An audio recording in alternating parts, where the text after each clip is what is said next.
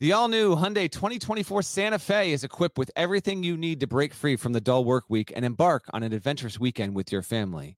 The Hyundai Santa Fe's features like available H-Track all-wheel drive, standard third-row seating, available dual wireless charging pads. You've got the H-Track all-wheel drive so you can take on those dirt trails and kick up some mud. Or the third-row seating gets your whole family in to experience the thrill together.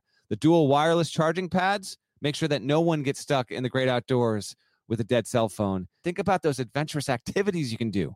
Like me, taking a ski trip up with the family, maybe going on a camping expedition, anything and everything. Learn more about the all-new Hyundai Santa Fe at HyundaiUSA.com. Call 562-314-4603 for complete details. Are you looking for a new basketball shoe? If so, this is Gary Parrish here to tell you that the New Balance 2-Way V4 features the groundbreaking use of fuel cell technology with fresh foam, creating the ultimate combination of rebound and cushioning. Every step feels explosive and dynamic, and the upper construction features a lightweight textile that's supportive and breathable. So whether you're hitting the clutch shot or locking down the opposition, the 2-Way V4 gives you the tools to play at a high level. Learn more and purchase the 2-Way at newbalance.com.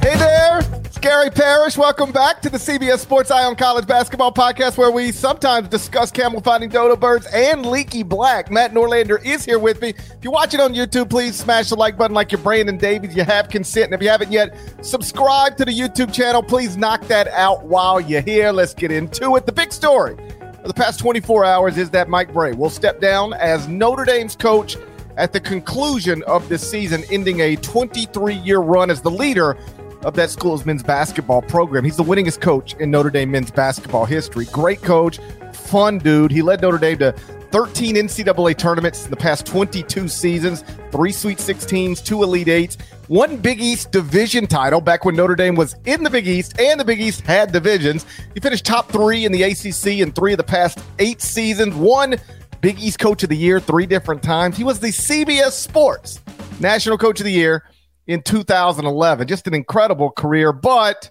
all that said, undeniably, things had fallen off a bit in recent years. The Irish have only made the NCAA tournament once in the past 5 seasons, finished 7-11 in the ACC in 2021. They're 1-7 in the ACC right now.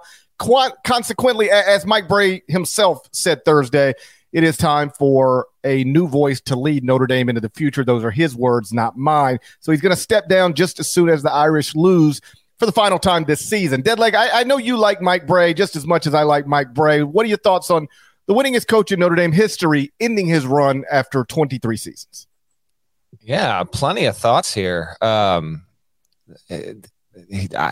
Sometimes we say things like there's no one else like him, and sometimes that's true, sometimes that's not. I'm not going to say there's no one else like Mike Brey, but I'm not convinced there's a coach, particularly in a high major conference, who is more comfortable in his own skin and willing to talk about just about anything on the record than Mike Brey. Like sometimes you'll have, just interviews with coaches and they might start to feel pretty casual and then they'll say, well, let's just have this part off the record. That basically never happens with Mike Brey. Like he'll just keep.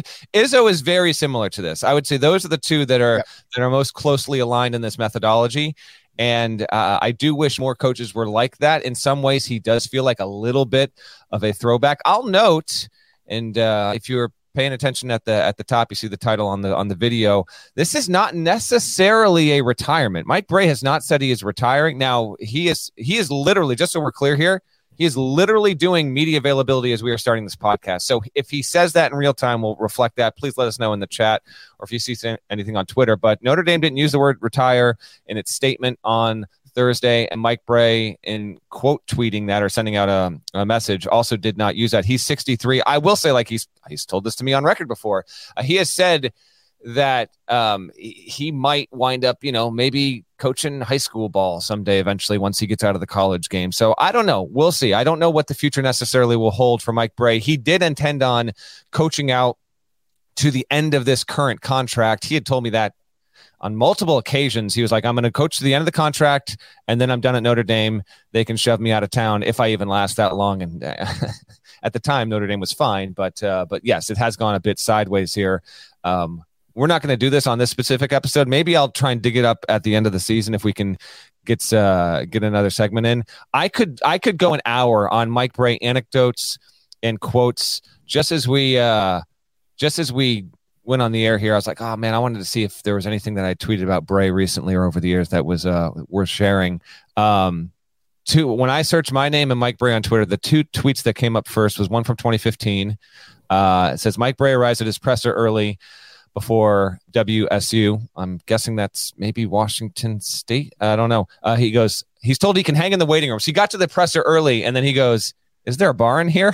And he's just hanging with the media. And then another one, Mike Brey on Chris Christie. This is in 2016. We're in the throes of Mike Brey, 15-16, went to the Elite Eights. His friend Chris Christie. And whether or not he would show up to more games. He said he only shows up for the big games. He'll be there in Philly if Trump will let him. Again, Mike Brey, absolutely no filter whatsoever. And college sports and college basketball has been better for that. We can argue with whether or not, the next coach can get Notre Dame back to that level that he had at. Maybe we'll see. I don't know, but he certainly was able to, adapt well and had a couple of teams, in a good ACC that were damn good. And the fact that he passed Digger Phelps, there's a real debate to be had, Parrish. Digger Phelps got Notre Dame to a higher apex than I think Brey ever did, what he was able to do, get into Final Fours. But Brey has more wins than anyone ever at that program. And I was there in Cleveland in 2015 when that Fighting Irish team almost beat Kentucky. That is one of the 10 best games I've ever covered in person. A phenomenal Elite Eight game. And they almost did it. Came down to the absolute final possession. Of course, Wisconsin ended Kentucky's undefeated run a game later there. So he got close, didn't break through to a Final Four, but he's had a really good career there at Notre Dame. Obviously started at Delaware. And I won't ramble too much because I could go for an hour on just Mike Brey anecdotes and stories. Just a great dude. Really, really good coach. And I'm interested to see, because he's going to have plenty of options in terms of if any other schools could call, it wouldn't surprise me. If he wanted to do TV, he'd get a job instantly. If he wants to go sit on the beach in Florida where his son lives or in Delaware, that wouldn't surprise me. So he'll probably do some thinking on that over the next 2 months. And oh, by the way, I was thinking about this too this morning, Parrish. Now Notre Dame's been bad, right? But given the way that Brey coaches, who he is, they have an old team now. They have no bench. This is the thinnest roster in high major hoops. It's not even arguable. But every few marches, we just get a story. And if ever there might be a team with a coach that we look up and it's like, holy crap, they're playing in the title game of their conference tournament, Notre Dame in this year's ACC, it would not stun me. He could certainly pull a rabbit out of the hat. It's a long shot, but it's not unthinkable. What are your thoughts on Brey? Well, first, he's been at Notre Dame since the 2000-2001 season. This is year 23, which brings me to trivia time. It's trivia time. It's trivia time. Turn your brain on. It's trivia time. 6 Division I coaches have been head coaches at their current schools longer than Mike Brey has been at Notre Dame. 6? Name 6. Name them or die. That's not the deal. Boeheim. Name them or die. Okay. Boeheim. Boeheim's obviously one, been at Syracuse since 1976-77. Incorrect. He's been there since 45. Been the head coach since 76-77. Greg Campy. Are you cheating? Because that's the one I thought you'd miss. That's super easy. I'm not cheating. That's the easy. Yeah. Okay. So Greg Campy, been the head coach at Oakland since 84-85. Tom Izzo. Been at Michigan State since 95-96. Those are 3 of the top 4. I'm wondering, what was Brey's first year? 2000-2001. That would mean Mark Few was on the list. Mark Few has been at Gonzaga since 1999-2000. Head coach there. 2 more. Ron Cottrell at Houston Baptist. Holy Christ. How did you get that? You're cheating. I cover the sport for a living. What do you want from me? I didn't even think you knew who Ron Cottrell was. Stop. Shouts to my homie, Ronnie. I need one more. He's been at Houston Christian since 91-92. Used to be Houston Baptist. It was Houston Baptist. Now it's Houston Christian. That's right. Okay. All All right, there we go. One more. Let's see. All right, so I've got 5 of the 6. Where would you rank this name in terms of difficulty scale 1 through 6? Hardest one other than Ronnie Cottrell. Okay. Although you know this guy, we both know this guy on a personal level. Okay, hold on. Let me. So he would be at a mid-major school then. Okay. Yep. I gotta not have the window open in case. All right, the window. I'm not looking at our StreamYard and chat because someone might have, and I don't want to. I want to actually get this. Has been there since the 80s or the 90s? His first year at his current school was. Don't give me the year. Give me just 80s or 90s. He's 99. Okay, I didn't want the year. I don't care what you wanted. This is my trivia time. Since 99, second hardest on the list. Oh, man. What time zone? Eastern time zone. Brother is also a coach. How about Oh, yeah, dude, is he in my state? I don't think so. Do you know where I live? Trivia time. Yeah, I know where you live. I was going to say Mr. Jones at Yale. Yale. Coach James Jones has been at his school since 1999-2000 season. Did not know Yale was in Connecticut. Good times. I knew it was up there somewhere. I knew Yale it was up there. 40 minutes from me, GP. I knew it was up there somewhere. That being said, I should have gotten it sooner, but yeah, he's been there a while. But okay, there we go. 6 for 6. Give it to me. I'm living. I'm alive. You get to live. I get to live. That's good too. I'm glad you get to live. Good trivia time. In the past 2 years, Roy Williams, Mike Krzyzewski, Jay Wright, Bob McKillop, and now Mike Brey going to exit the sport. It does seem like we are losing. I mean, it doesn't seem like we are losing some of the great college basketball coaches. And it does make you wonder, like this popped into my head last night as I was flying while this went down. How much longer is Jay Boeheim in the sport? How much longer is Leonard Hamilton in the sport? Both those men are at, ages past the age where people typically retire, and their programs are not doing so well these days. And then you got Jim Larinaga, who is also at an advanced age, but his program's doing well. Still, it's reasonable to wonder, like, how much longer. Those are three more ACC coaches that you could see walking away at some point soon. That's fair. I want to pass this quote along. Brian Hamilton passed along. Brey said, apparently, so I've got to step down to finally get the football press conference room. Again, the man is an endless line of quotes there. I did think about that as well. We're losing a lot of, it just seems like the window in which we are losing coaches that have been there for a while, or at least have a certain level of prominence, is accelerating. And to no surprise, just hearing from a few coaches on Thursday night, and this isn't necessarily the reason that Brey is doing it. In fact, I don't really think it necessarily is. Just the way that you have to operate at the high major level in college basketball in 2023 in the past, 12 to 18 months. It's a different deal together. Oh, I was speaking with one coach and we got to talking, and it's a sort of a broad concept of a lot of factors that are in play here is a lot of guys who are, say, 50 and older that are coaching right now, right? When they played college basketball, because most of them did, few is an exception to that, but when they played college basketball and then when they got into coaching at 22 or 24 or 27, and they were making in the first year, 4 years, 6 years of their coaching careers, when they might not have even been an assistant, and they're doing it practically for free or for $5,000 or for $12,000. And it's just for very, very little money. And the reasons they were motivated to actually get into the profession, the people that influence them, those people have been around the game for decades and decades. And some of them are more nimble to adjust than others. And I actually think Mike Brey is pretty damn nimble to adjust. But the point this coach was making with me was that when you think about the guys that have spent easily north of 2 decades, if not 3 and 4 decades around the game, and the swiftness and aggressiveness of the nature of change with transfers and NIL and all of this in the past 2 years, basically.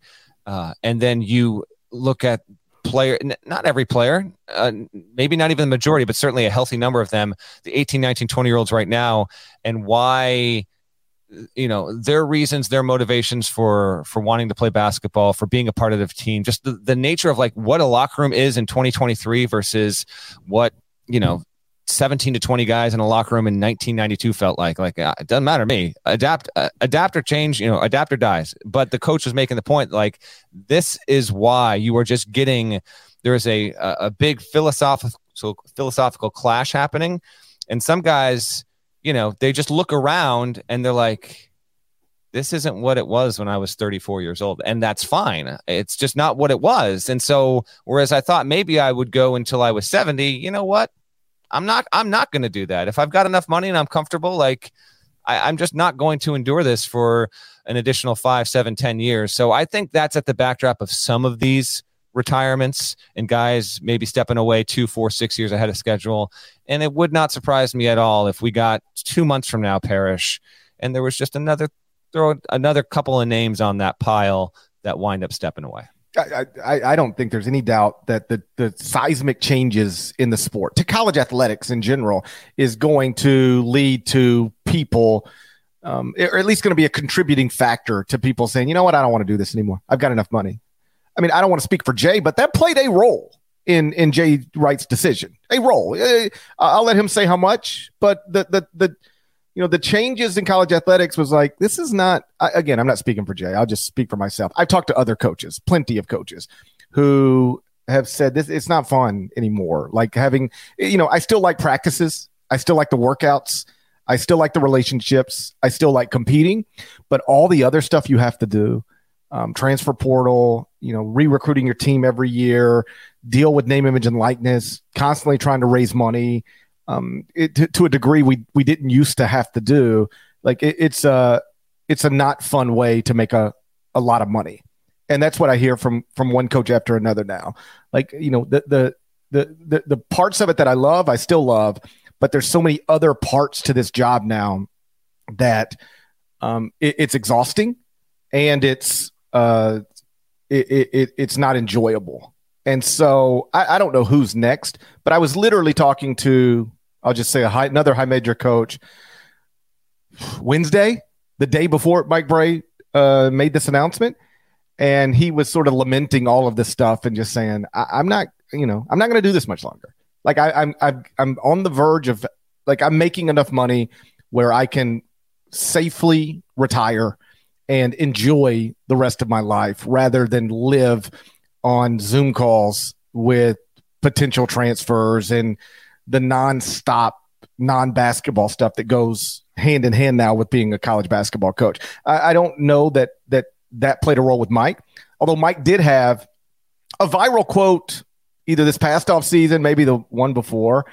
You could find it on Twitter, I'm certain, but he was like, I keep telling my colleagues, like, stop complaining. Nobody wants to hear it. We're all making a lot of money to do what we're doing. It could be worse. I know it might not be what it used to be, but it could be worse. And so he had a pretty fresh a perspective on the ever-changing industry in which he's in, but it doesn't mean that it's not exhausting, that it doesn't wear on you. And I believe Cal Boone tweeted Mike's most recent post-game press conference last night, where you could just see he was frustrated and seemed a little worn down. And I'm not going to say I'm not surprised that he's, leaving after this season, but when you provide all of the context, it does make some sense. Yeah, it does. And that thing you referenced, I don't have it in front of me right now either, but basically it was at the ACC meetings, and there had just been a few different stories out there with coaches lamenting transfers and name, image, and likeness. Just again, coaches, some of them are just very, very stuck in their ways and slow to change. Some aren't. I'm not going to paint every coach like that. And Brey basically said, all you guys need to shut the hell up because we get paid millions of dollars to do this and people would kill to have our jobs and no one wants to hear you bitch about it. So that's basic. And Mike Brey carries an air, a confidence, and a respect about him that he can say that in a room full of ACC head coaches, and everyone, maybe not everyone will love the quote, but they will certainly understand why he's saying it and why he has a point. Right. Like to that point real quick, like Mike could say that publicly about his colleagues, and he's the type of guy that they won't talk behind his back. Like they're not going to call me or call you and be like, what's Mike Brey talking about? Like there's some other coaches that when they start talking loud like that, yes, my phone will ring, your phone will ring, and it'll be like, what's this guy talking about? He's a hypocrite, blah, blah, blah, blah, blah. And nobody, I didn't get one text or phone call or nothing about Mike's quote. And that's because he is so, I think, well liked and, authentic in his day to day that, like you said, maybe not everybody agrees with him, but they recognize he's probably making a decent point, and it comes from a good place. And I also love that one of not the enduring image, but one of the enduring images of Mike Brey is, of course, 2017 Maui championship.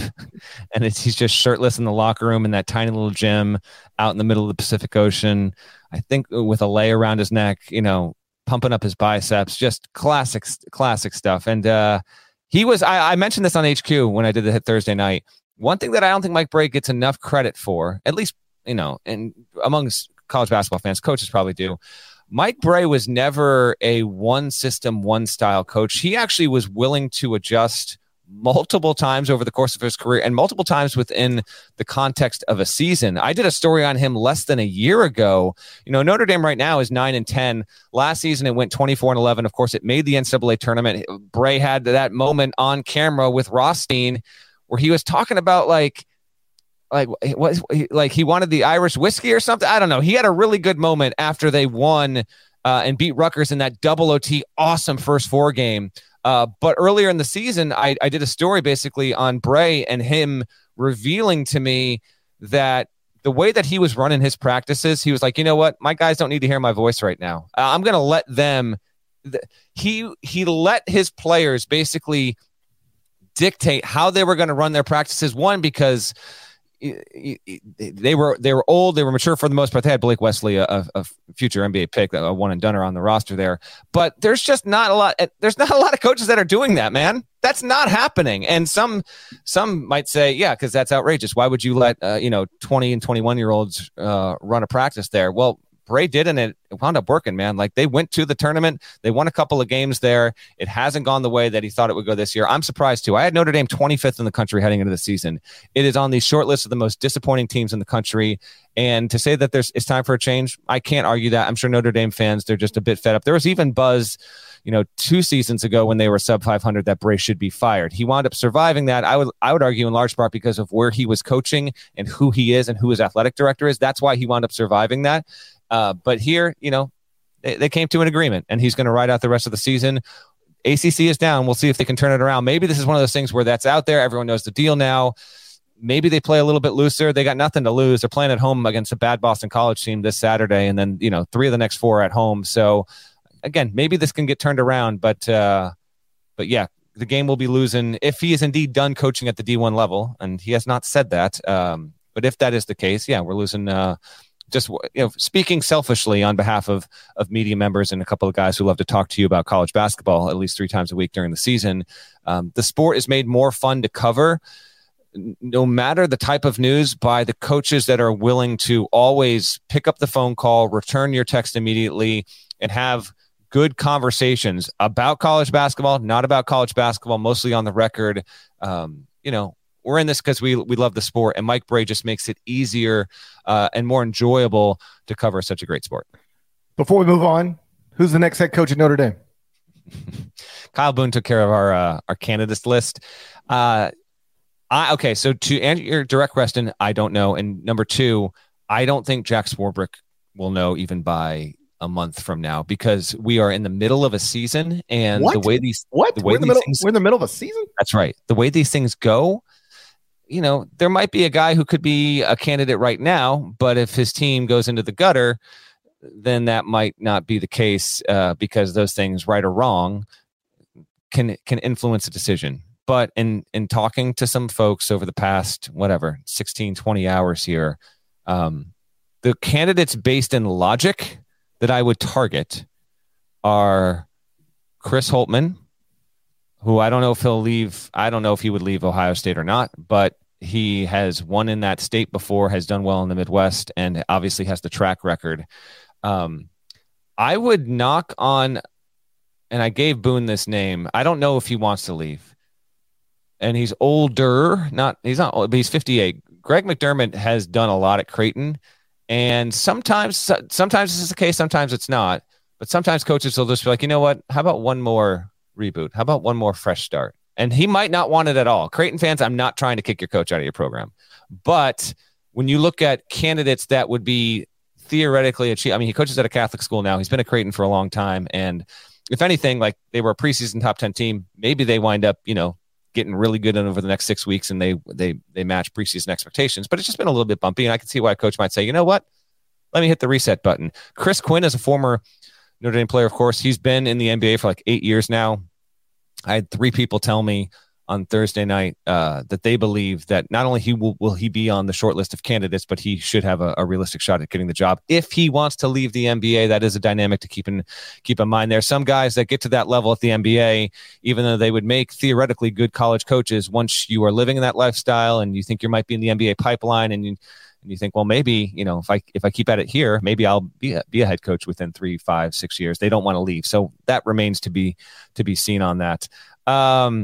I don't think Martin Inglesby at Delaware is going to get the job because although he certainly is deserving of an interview, I don't know if there's been quite enough success there. I could be wrong. I also talked to one guy who said, Jack Swarbrick, and I do agree with this entirely. Jack Swarbrick, who holds a unique position in college sports.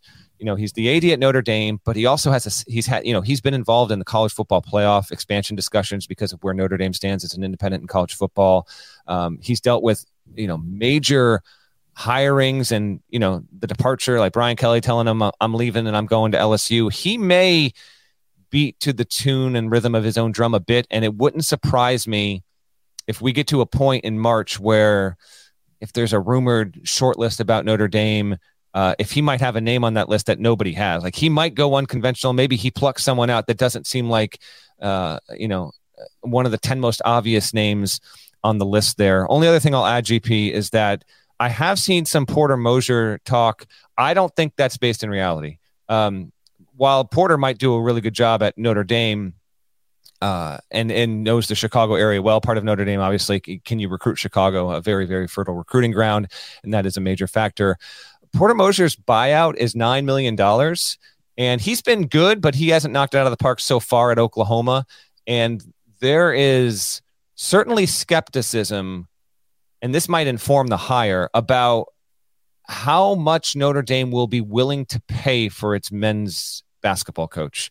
Because if you're going to pluck a sitting head coach at a power conference level, you are going to need to pay a buyout, and that buyout number might change, but you'll need to pay a buyout, and then you're probably going to have to come, as one coach told me, they're going to have to come correct and pay north of $4 million to get almost any sitting high major coach that they think they want to coach their program. They cannot do this and think that they can say, we're going to pay you 3.1. That's not going to get it done.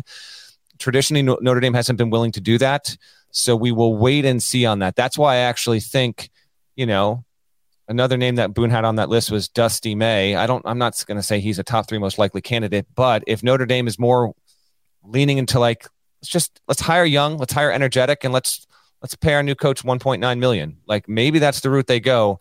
I don't think anyone really, really, truly knows Jack Swarbrick's motivation for the right candidate or the candidate that he thinks is right now. I think a lot of it is open speculation, but those are a few names to consider and a few names that I don't think will ultimately be that involved in the search. At the mid-major level, Martin Inglesby is an obvious candidate, former Notre Dame player and assistant. I would certainly look that direction. Pat Kelsey at Charleston is having a nice season. Dusty May at FAU, like you said, having a nice season. If you're looking at the mid-major level, those are 3 obvious places to look. Porter Moser, like you said, grew up 2 hours from South Bend. There are a lot of questions there. Would Notre Dame, like you say, pay that buyout? Would Porter want to leave Oklahoma for Notre Dame? Only Notre Dame and Porter Moser can answer those questions right now. Micah Shrewsbury at Penn State would be raised in Indianapolis, so raised in the state, has worked at Purdue, worked at Butler, worked at IU South Bend. So he's familiar with the state, familiar with the area, has done nice things, is doing nice things at Penn State. I saw this name out there, Monty Williams, head coach of the Suns. I mean, listen, NBA coaches don't want to coach in college, right? But the Suns are not doing well. That's true. This season. And if that were to pop, maybe, but that wouldn't pop until after the NBA season. And that's a weird calendar lineup issue that you would have to overcome. So I'm skeptical of that, but I'm extremely skeptical. I am too, but I saw his name and he is a former Notre Dame player and obviously a great basketball coach. And then the Chris Holtmann thing on a surface level makes no sense whatsoever. You would not leave Ohio State for Notre Dame, but Ohio State fans are restless. Hasn't been to a Sweet 16 yet. Let me be on the record. If Ohio State were to have to replace Chris Holtmann or choose to replace Chris Holtmann, I don't think the next coach would do as well as Chris Holtmann has done. I mean, he might might go to the second week, but like Chris Holtmann is a really good basketball coach and has broadly speaking done a nice job at Ohio State. He just hasn't had the tournament success that fan base craves. And I'm not going to try to tell him that they shouldn't crave it. I'm just saying that he's good, but he is under real pressure and a reset at another high major program with a new contract, new fresh set of expectations and fresh fan base. Like that's something you would have to consider. So, that's a pretty solid list of possible candidates at Notre Dame, but there's a long way to go between today and the day that position is actually filled, and a lot of stuff could change between now and then. Let's move on. Loyola Marymount snapped Gonzaga's 75-game winning streak inside the kennel late Thursday. We're going to turn our attention to that next, but first a word from our partners. Another day is here, and you're ready for it. What to wear? Check. Breakfast, lunch, and dinner? Check. Planning for what's next and how to save for it? That's where Bank of America can help. For your financial to-dos, Bank of America has experts ready to help get you closer to your goals. Get started at one of our local financial centers or 24/7 in our mobile banking app. Find a location near you at bankofamerica.com/talktous. What would you like the power to do? Mobile banking requires downloading the app and is only available for select devices. Message and data rates may apply. Bank of America N.A., member FDIC. What's up, y'all? This is four-time NBA champ Andre Iguodala. Yo, and this is his best friend, the Ohio State legend, Evan Marcel Turner I. Every Wednesday, we drop a new episode on our show, Point Forward. We're talking basketball, business, and all the culture in between. From locker room stories to some basketball analysis from those who've been in the game. Nah, it is a dude averaging 29 and 11. God, what it take to be an all-star? A win. Subscribe to Point Forward, the podcast, so you don't miss a thing. A reminder, if you want, you can now email the show, shouts2cbs@gmail.com, shouts2cbs@gmail.com. We are loving the responses we've gotten, the emails, the correspondence, the questions. Continue sending them. You can send in a video if you'd like, 10 to 15 second video, ask a question, name, city, town, get out. We'll try and drop those in going forward on the show, on the YouTube channel. Continue to send us stuff. We love hearing from you, and thank you as always for subscribing. So Loyola Marymount snapped Gonzaga's 75-game winning streak inside the kennel late Thursday. Final score, LMU 68, Zags 67. Deadleg, you wrote about it. Talk about it. What'd you make of the Zags taking what I believe was, correct me if I'm wrong, what I believe was their first quadrant 3 loss ever?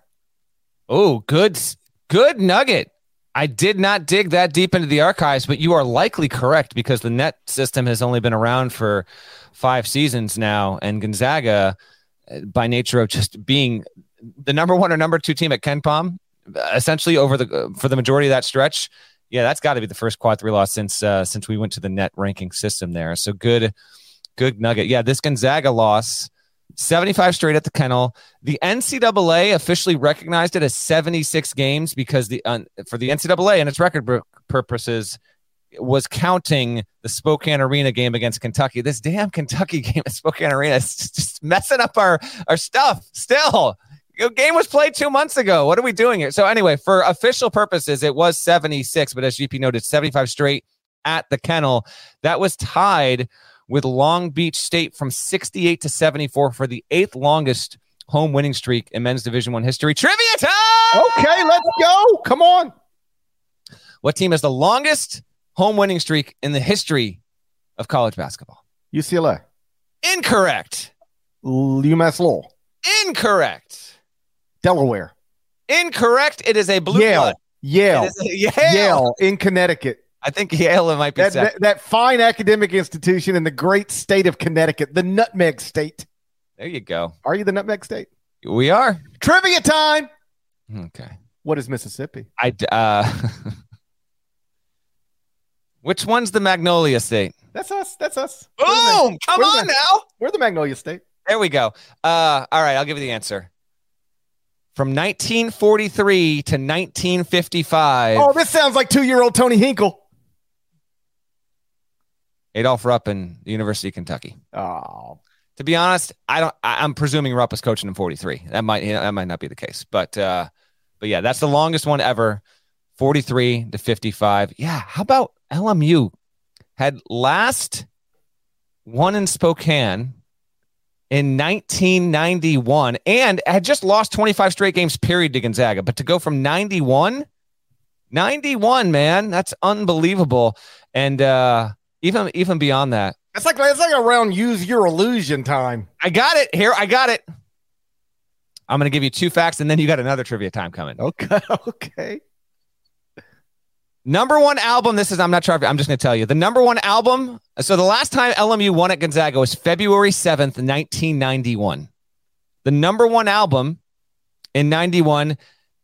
Answer this truthfully. Did you own this cassette? Yes or no? Vanilla Ice to the Extreme. Yes or no? Yes. I went to a Vanilla Ice concert. Look at you. I got a Walkman when I was 9, maybe 10 years old. First cassette I ever owned. I picked a side. First cassette I ever owned. Please Hammer, don't hurt him. I didn't ride with Vanilla Ice. I was MC Hammer the whole way. Nada, can I get a tiebreaker here? Either or. Did you go, or maybe you went neither? Neither. Okay. You know me better than that. Come on, 9, 10 years old, completely allowable. No, that's the thing. The age matters. Like, how old were you, Nada, when you became aware of Vanilla Ice and MC Hammer? I was about 9, 10. So yeah. But was that okay? How old are you right now? I'm 39. Yeah. Okay, see, I'm 40, about to be 46. Woo. I think that 7-year gap changes things. Like if I would have discovered MC Hammer when I was 18, I wouldn't have been into that. But discovering MC Hammer when I was a middle schooler or whenever that was, so 91, that would have been like 8th grade for me. Nana's about to tell us that he was all up on 3 Feet High and Rising back in 90. Like he was De La Soul, and then there was nobody else. He was all. By the time Nada got to an age where he was aware of music, MC Hammer and Vanilla Ice were done. It was right on the backslide because that was right. I got 2 years. Not entirely true though, because that's the thing. I remember Vanilla Ice specifically for Teenage Mutant Ninja Turtles 2 and Ninja Rap. So, and I love Teenage Mutant Ninja Turtles 2. So go Ninja, exactly. Go. How about that? Vanilla Ice, by the way, had the number 1 record in America for all of January and February of 91. So that's the first thing. How about this? Number 1 movie, February 7th of 91. Home Alone in its final week of a 12-week run at number 1 at the box office. The last time LMU beat Gonzaga at Gonzaga. Home Alone in February was the number 1 movie in America. The next week, it got knocked off by Sleeping with the Enemy. Only thing I remember about Sleeping with the Enemy is it came on cable like the next year. My parents would not let me watch it on TV. That's all I got. I love Sleeping with Enemies. Okay. I used to do it all the time. Here is your trivia time. What do you think the number 1 show in the TV ratings was the week of February 7, 91? The number 1 show in the TV ratings. I'm only asking because I think it's gettable. Cosby Show? Not Cosby. Give me 2 more guesses. And then Nada actually has, I think, a thing he's going to throw up on the screen here. I mean, 2 more guesses. I'm going to be a little off on, Cheers. I'm just throwing up Cheers. Is it Cheers? Got it. Okay. It's Cheers. Nada, if you have this, can you bring this up? This is the ratings. If you can zoom in, look at these shows. Full House was getting 27 million viewers. Fresh Prince of Bel-Air, MacGyver made. Here's your Monday TV schedule in 91. Fresh Prince, Evening Shade, MacGyver, Major Dad, Blossom, Shouts to Murphy Brown, Designing Women. Incredible. This is such a flashback in time. I had to dig deep on Thursday night and be like, all right, where was our culture on February 7th of 91? And lo and behold, here we go. But that, if you scroll down now to that Thursday of February 7th of 91, that's where you had that Cosby Show, and then The Simpsons was 26 million people watching The Simpsons back then. Different world. Cheers. Yeah, there was only like 5 things to watch back then, and now like there's a million things. You can't 5 channels, but yeah, exactly. You can't watch everything you want to watch now. Not if you have like a job and kids. Like I actually have a file in my computer of television shows I would like to watch, and when I finish one and then I start another one, but I've never caught up. Never. You can't catch up. You can't watch everything. It's true. By the way, I want to give a quick shout to Wings, maybe the most underrated TV sitcom of the early 90s. That's all I'll say. All right, that's what I got. As for the game, Gonzaga was 4-14 from 3-point range, and you know what? In all seriousness, the Bulldogs were flirting with this. Mm-hmm. Okay, they had to rally against San Francisco, against Santa Clara, against BYU. Won those 3 games by a combined 8 points. So there were some shaky signs showing, and now St. Mary's. Here's the deal, man. St. Mary's is better than Gonzaga. St. Mary's has won 7 of its past 8 games by double digits. It's 4th in defensive efficiency. The Gales are only allowing 57.1 points per game. Right now, St. Mary's leads the WCC. It hasn't lost yet.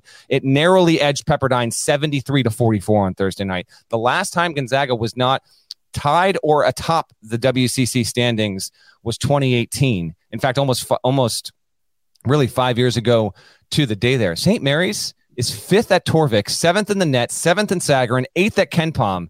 And yet, unranked in the AP poll. GP, do you have St. Mary's in your top 25 and 1? I do. I've had them in for several days now. I've got St. Mary's now at number 23. And for people curious, I did drop Gonzaga from number 4 down to number 14. Okay, so do you have Gonzaga still ahead of St. Mary's? I do. I'm not convinced St. Mary's is better than Gonzaga. I know the numbers you're referencing. Yeah, I understand the numbers. I'm just not convinced of it. But we'll see. It's a reason. It's not a conversation we've had in several years, but it's a reasonable conversation to have now. And it's 100% on the table. If you're curious, these teams will play each other Saturday, February 4th. So they each got to play 3 more games before they get there. The last time Gonzaga didn't win the WCC, which I do think is on the table now, that was 2012. St. Mary's finished ahead of them. Gonzaga finished 26-7 and was a 7 seed that season. Let's have some fun speculation. Gonzaga has been a 1 seed level team for the past 4 years. In light of this loss, but still acknowledging it's got a first team All-American on the roster and it's still got good players. It's still a good team, but it got picked off. It was a matter of time. It finally happened. Let's guess right now. And someone that listens, come find us on Selection Sunday because we're going to forget this entirely. Don't find me on Selection Sunday. I'm busy. I don't have time to be found. Find him the day before. How about this? The WCC tournament always ends that Tuesday before Selection Sunday. Find him the Wednesday. Find us the Wednesday after the WCC final.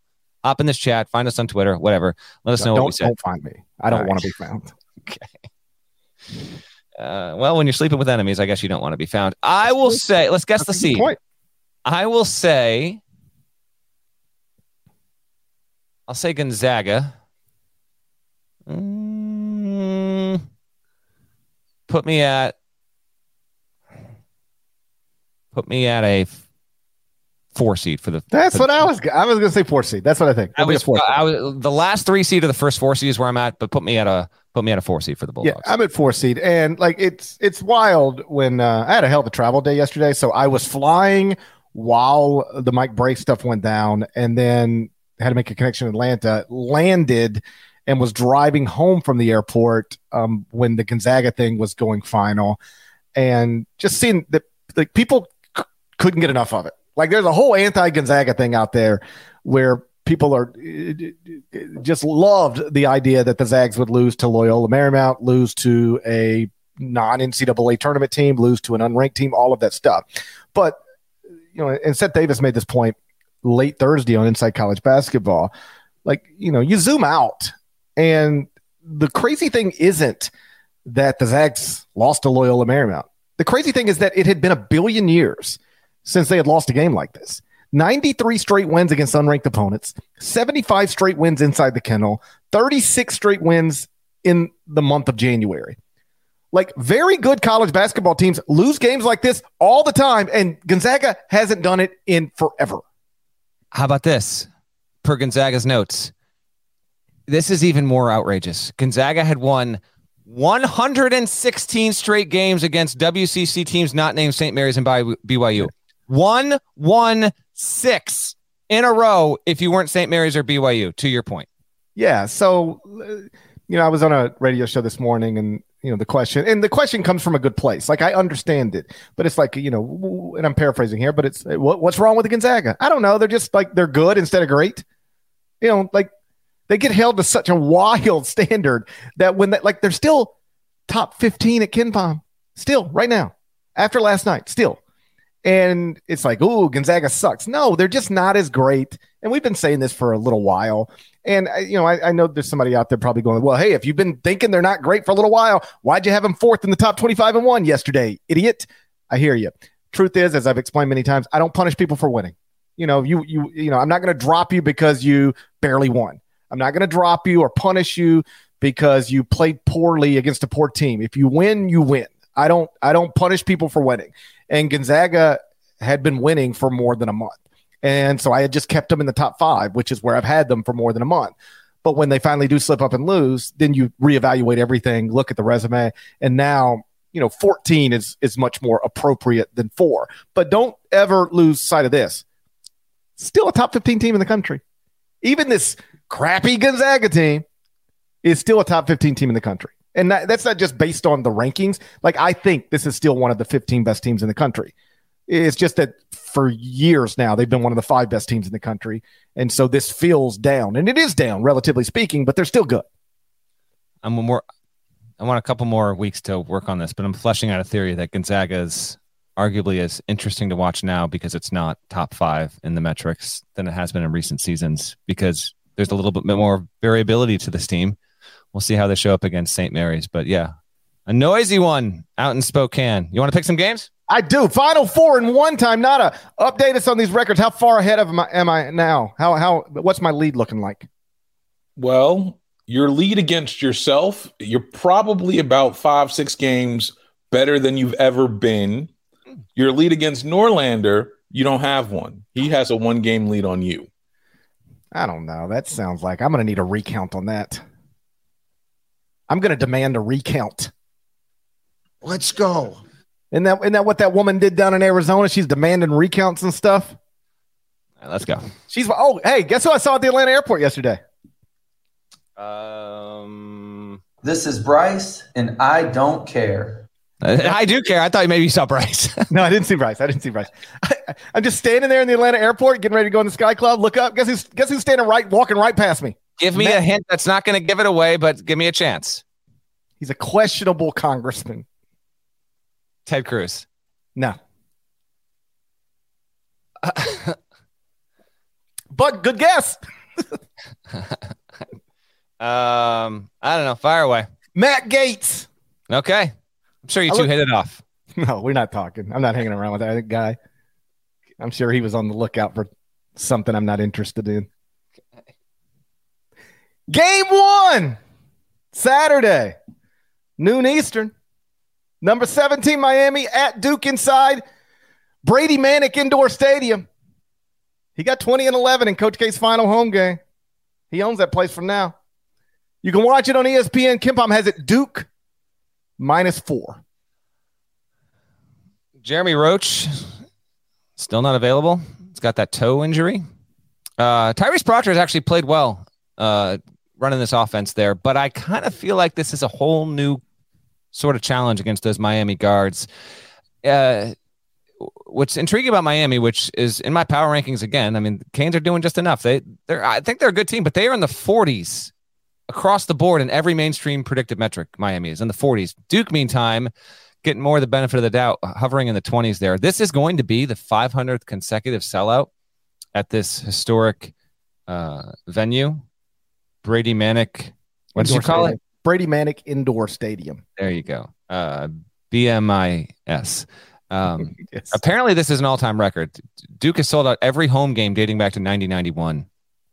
453 and 8 and 46. 453 and 46 over the course of that. Keep an eye on how Duke dominates on the boards here. If it does, it's really become, in addition to Filipowski, like they pay their rent by just crashing the glass. They're one of the best offensive rebounding teams in the country there.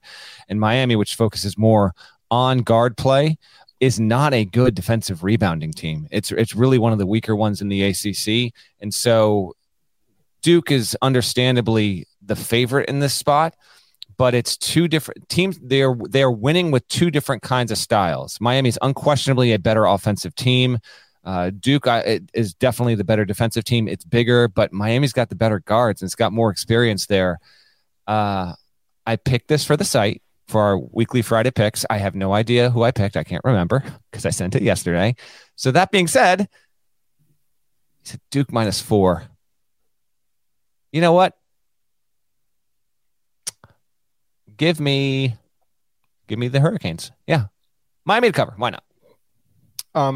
You're probably right, but I don't believe they have ruled Jeremy Roach out. Okay, maybe he might not play. He Shire said earlier in the week that they needed to get with the medical team, and he had no timeline for his return. So maybe he'll wind up playing. He's just got a toe issue that's lingering. Yeah, he hasn't played since January 4th. This was bothering him in November, December. Just tried to play through it and just couldn't. And then they finally just shut it down.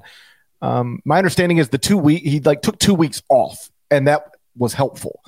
And he's better now than he's been, but it remains unclear in this moment whether he's going to play against Miami. And if he doesn't, boy.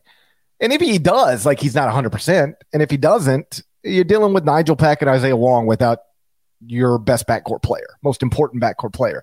That's not ideal. I think Duke can win the game. I think Duke probably will win the game. But give me Miami plus the 4 points. Game 2. Saturday, 1 p.m. Eastern. Number 14 TCU at number 2 Kansas inside Bill Self Fieldhouse. You can watch it on CBS. It's America's most watched network. It's the network of stars. KenPom has it Kansas -9. Interesting line. Did you know that Kansas has won 8 of its 16 games by 6 points or fewer? I know everything about Kansas. Okay. And I guess there goes all my future Kansas trivia times. TCU coming off a loss against West Virginia. I think the interesting dynamic to me in this game is that TCU can go. I think they will want to get into an up-tempo game, but DeJuan Harris is no tortoise out there. And I almost feel like if you insist on trying to push the pace against Kansas in that building, there's a voodoo there. Your entire concept of time and place could wind up getting warped if you're TCU. So if TCU has its druthers, I think it wants to get this game into the 80s. But I actually think if you get involved in that kind of game against Kansas in that environment, I almost wonder, even if that's your preferred speed, if it winds up backfiring on you, the number is too big for me. TCU is, we mentioned on the previous pod, we did not consider them among the 4 teams we considered to be in contention to win the Big 12 regular season. And I said, let's just see what you can do on the road against West Virginia. Well, TCU has lost 3 of its past 4. That's why the line is where it is right now. 2 of them were on the road against Texas and West Virginia, but West Virginia won handily and finally got off the mat with a Big 12 win. But I don't know. I think TCU it's got enough speed and it's good enough on defense and its guard play is good enough that the 9 is just too big, GP. So I will take Kansas to win, but I'm going to take TCU to be inside that number. Now, I actually wonder, again, we're going KenPom line. My guess is when this actually comes out, I'll say it's 6 when the actual line comes out, but we have to go off KenPom for the purposes of this podcast, so I have to go within 9 there for TCU. I'll lay the 9 points. Kansas by 40. By 40. Yeah, Kansas fans have told me over and over again over the past few days that it's idiotic to rank KU outside of the top 5, even though Kansas is 6th in the net, 7th at KenPom, 8th in BPI, 8th in Torvik. Idiotic, according to Kansas fans, to have them outside of the top 5. I'm going to take their word for it. I'm going to assume Kansas really is just as awesome as they say, and they'll win this game by 40. Should be no problem. All right, there we go. Maybe 45. Could be a 45-point margin. Game 3, Saturday, 2 p.m. Eastern. Number 5 UCLA at number 11 Arizona. Inside the Book Richardson Center. You can watch it on ABC. KenPom has it UCLA -3 after the Bruins showed some good stuff late last night. Really One at Arizona State. Yeah, the 3 longest win streaks in the country were extended on Thursday. Charleston, Florida Atlantic, and UCLA all won to keep up the good vibes here heading into the weekend. Yeah, Tiger Campbell at 22, David Singleton at 21. Jaime Jaquez was just big late. Like if you watch he finished with 9 points, but he was just terrific. And then Jalen Clark, who I think is a top 10 defender, unquestionably in college basketball. Man, that core, they separated late. It was impressive stuff, exactly what you want to see out of a Final Four contender. Oh, by the way, UCLA sitting at number 1 in my power rankings, so making me look good there. We'll see if they can get this done against Arizona. It's a big ask. Bobby Hurley and then Tommy Lloyd 2 times in 3 days. That's a lot here. Arizona, it got a well-rounded win that Parrish didn't see because it was on Pac-12 Network, but it doesn't exist. Nobody saw that unless you have a refrigerator. You're fortunate enough to have a refrigerator that carries the Pac-12 Network. 81-66 over USC.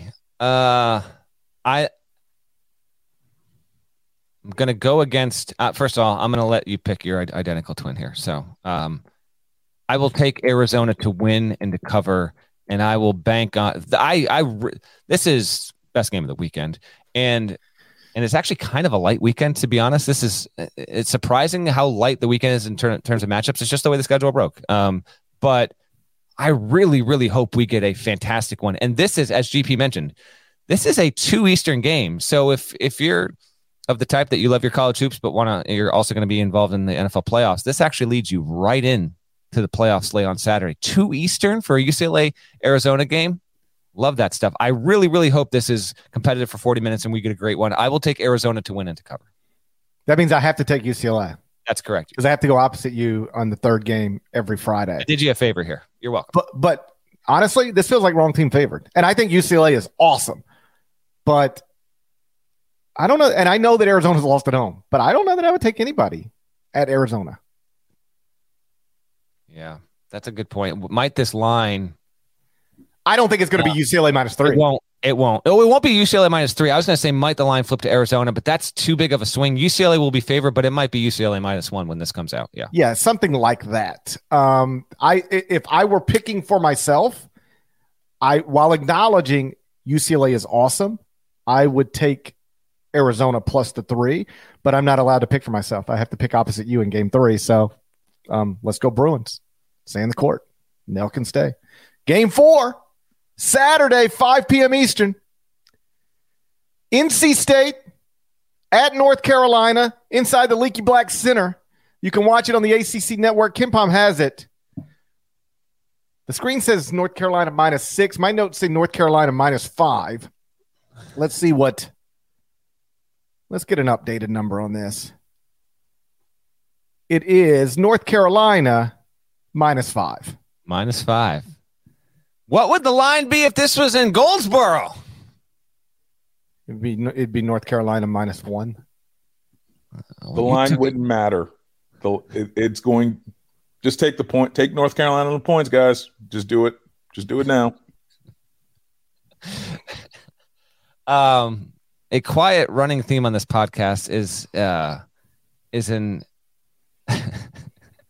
the unrevealed animosity Nada has toward NC State. I don't want your reasons, Nada. Let's just keep that in the backdrop, unspoken. So NC State is 4-29 in its last 33 games against the Tar Heels. To Nada's point on that, I have to take North Carolina in this spot, Parrish. I have to. First of all, I said they're better than NC State. You said NC State's the best team in the state. Now, best team in the state. I understand where the game's getting played, but I'm going to take UNC comfortably winning this game and covering.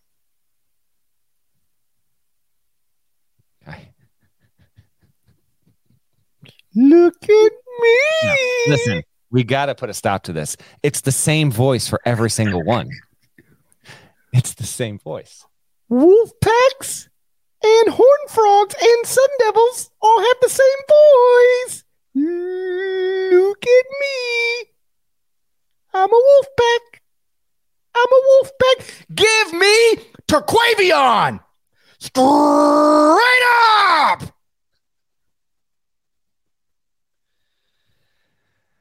If NC State wins, that clip will live in eternity on social media, and you will have so very much earned it and deserved it. So you called your shot. You called your shot, man. They're going to lose by 15. Every time I get on board with a team. Xavier, they found us. I don't even remember what you said, but we talked up Xavier, and then they go out and they get knocked off. I was saying, like, listen, Xavier's playing DePaul tonight, and the game could go any way, but like right now, the only smart thing to say is Xavier's going to win the game, and then they go out and lose. Every time I get behind a team, they immediately go the wrong way.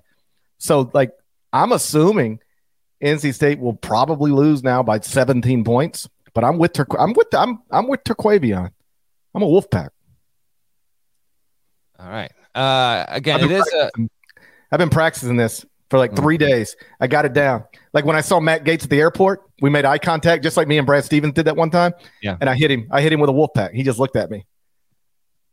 Okay. He probably – I'm not going to – I had a string of jokes, and I'm just going to stop right there. All right. Before I get to my game, again, it's just an okay weekend. It is what it is. I'd say intriguing ones to maybe keep an eye on. Marquette at Seton Hall, 4 Eastern, CBS Sports Network. Seton Hall, 5-4 in the league, just knocked off UConn Wednesday night since we last spoke. Huskies spiraling a bit there. So that's a decent one. Alabama at Missouri is probably the best game of the weekend. We aren't going to pick 6 o'clock Eastern on SEC Network. Missouri gave Arkansas another loss, another team that's spiraling there. And then Alabama, I don't know. Keep an eye. I got a good feeling about the competitive nature of that game there. Again, 6 Eastern Saturday, Alabama at Missouri. Iowa at Ohio State. That's 2 Eastern on Fox on Saturday. Ohio State is desperate. Another team spiraling. There's actually a number of these teams that can't get out of their own way. OSU has lost 5 in a row. And then on Sunday, CBS, the big game, Michigan State at Indiana. That's a nooner.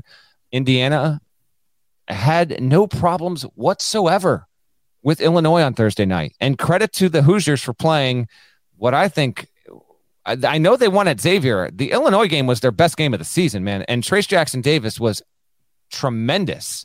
Went for 35, man. Mike Woodson said after the game, I decided I was just going to feed him I'm paraphrasing, but I'm going to feed him the ball on every play until they stop him, and they just didn't. He was awesome. 9 boards, 5 assists, 3 blocks. Trace, great stuff. That's the guy that I thought had a great shot being a first-team All-American season. I'm still struggling with the loss of Tom Pernelli, but on the bright side, he didn't have to see that last night. He didn't have to experience that. That's true. I guess that's you got to in this life, Norlander, you have to try to find the positive even in some obviously negative stuff. And though we miss Fernelli, at least he didn't have to live through that, That's a good point. That's a fair point. Michigan State's going to play at Indiana on Sunday. Michigan State on Thursday night got a good win against Rutgers, stopping a 2-game skid, which included also a loss against Illinois. Big Ten, it's just a big bowl of mystery, man. It's Purdue, as I tweeted on Thursday. It's Purdue, draw a line, 12 other teams, draw a line, Minnesota. Although people are saying Ohio State needs to be next to Minnesota. No. That will be the case if Ohio State if Ohio State doesn't meet Iowa Saturday, then there might be something to that. So keep that in mind. All right. Game 5. You ready? Of course I'm ready. Friday, tonight, 11 Eastern. New Mexico. On Fox. Can I say the damn game, please? Boise State. 11 Eastern on Fox Sports 1 on Jesse Pinkman Court. Yes. 15-4, Boise State at 17-2, New Mexico. Boise State is 5-1 in the Mountain West. The Lobos, back in my power rankings, 4-2 in league play. Boise State is 19th in the net right now with a 7-3 record versus Q1 and Q2 teams. Who you got? I just moved Boise State into the top 25-1. It's a good game. A great game. Like, I can't, like, I was going through schedules last night and I was like, oh, wow, this is going to be fun Friday night. Yep. Stay up late. Watch it. That's a good buy. That's a good Mountain West game. It's a good game, period. Boise State's interesting. 7-3 in the first two quadrants. Yeah, I just said that. Now, they do have a quadrant 4 loss that was literally the first game of the season to South Dakota State, but it's still a good resume. I got Boise State in the top 25-1, so I'm taking the Broncos. I'm rooting for the top 25-1. Just New like Mexico always. is favored -1 according to. Actually, you know what? We can get the real line. We can get the. I'm not even going. That's why I didn't put the line in here because I was like, this is you can get this in real time. Let me bring up this real time line right now for you right here, right now. It is New Mexico -3 is the line according to Caesars. Give me the points. Lobos. I will ride with you on this. I actually won't get to see this game. Your boy is going to see Humphreys McGee at the Capitol Theater. Hell yeah. Very excited for that. 25th year. You haven't heard of a Humphreys McGee song in your entire life, Happy Parish. You don't even know who Humphreys McGee is. You have not heard an Humphreys McGee song. I know Humphreys McGee. I've got friends who are all into that scene, you know? Tremendous band. One of the most talented bands out there. So I'm very excited. I get to go see him at the Capitol Theater. I'm actually going to go. I'm just going to show up, Where's the Capitol Theater? Is that near Yale? No, it's actually over state lines. It's in New York. It's in Port Chester, New York. But shouts to the band. They are kind enough to afford me a ticket tonight. So I'm just going to go solo. Last time you went solo to a show. Last time I went solo to a show. No recollection. Really? Yeah, I can't even think of one. It'd be a good time. I love going with folks, but it's every so often go solo to a concert. I actually think it's a. Well, that's the thing. That's the thing about me. I got friends and stuff, so I usually just go with them.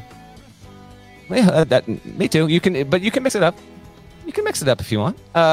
So I'm gonna miss this bad boy. Although maybe I don't know. Maybe hustle back. It's 11 Eastern tip. Fox Sports 1. This is a late one. Tyson Dagenhart, Marcus Shaver, each averaging 13.1 apiece for the Broncos, who have 4 players averaging 12 or 13 per game. Yeah, Boise is 11th in defensive efficiency. This is the best team that Leon Rice has ever had from a defensive standpoint, and they're just allowing 60.6 points per game.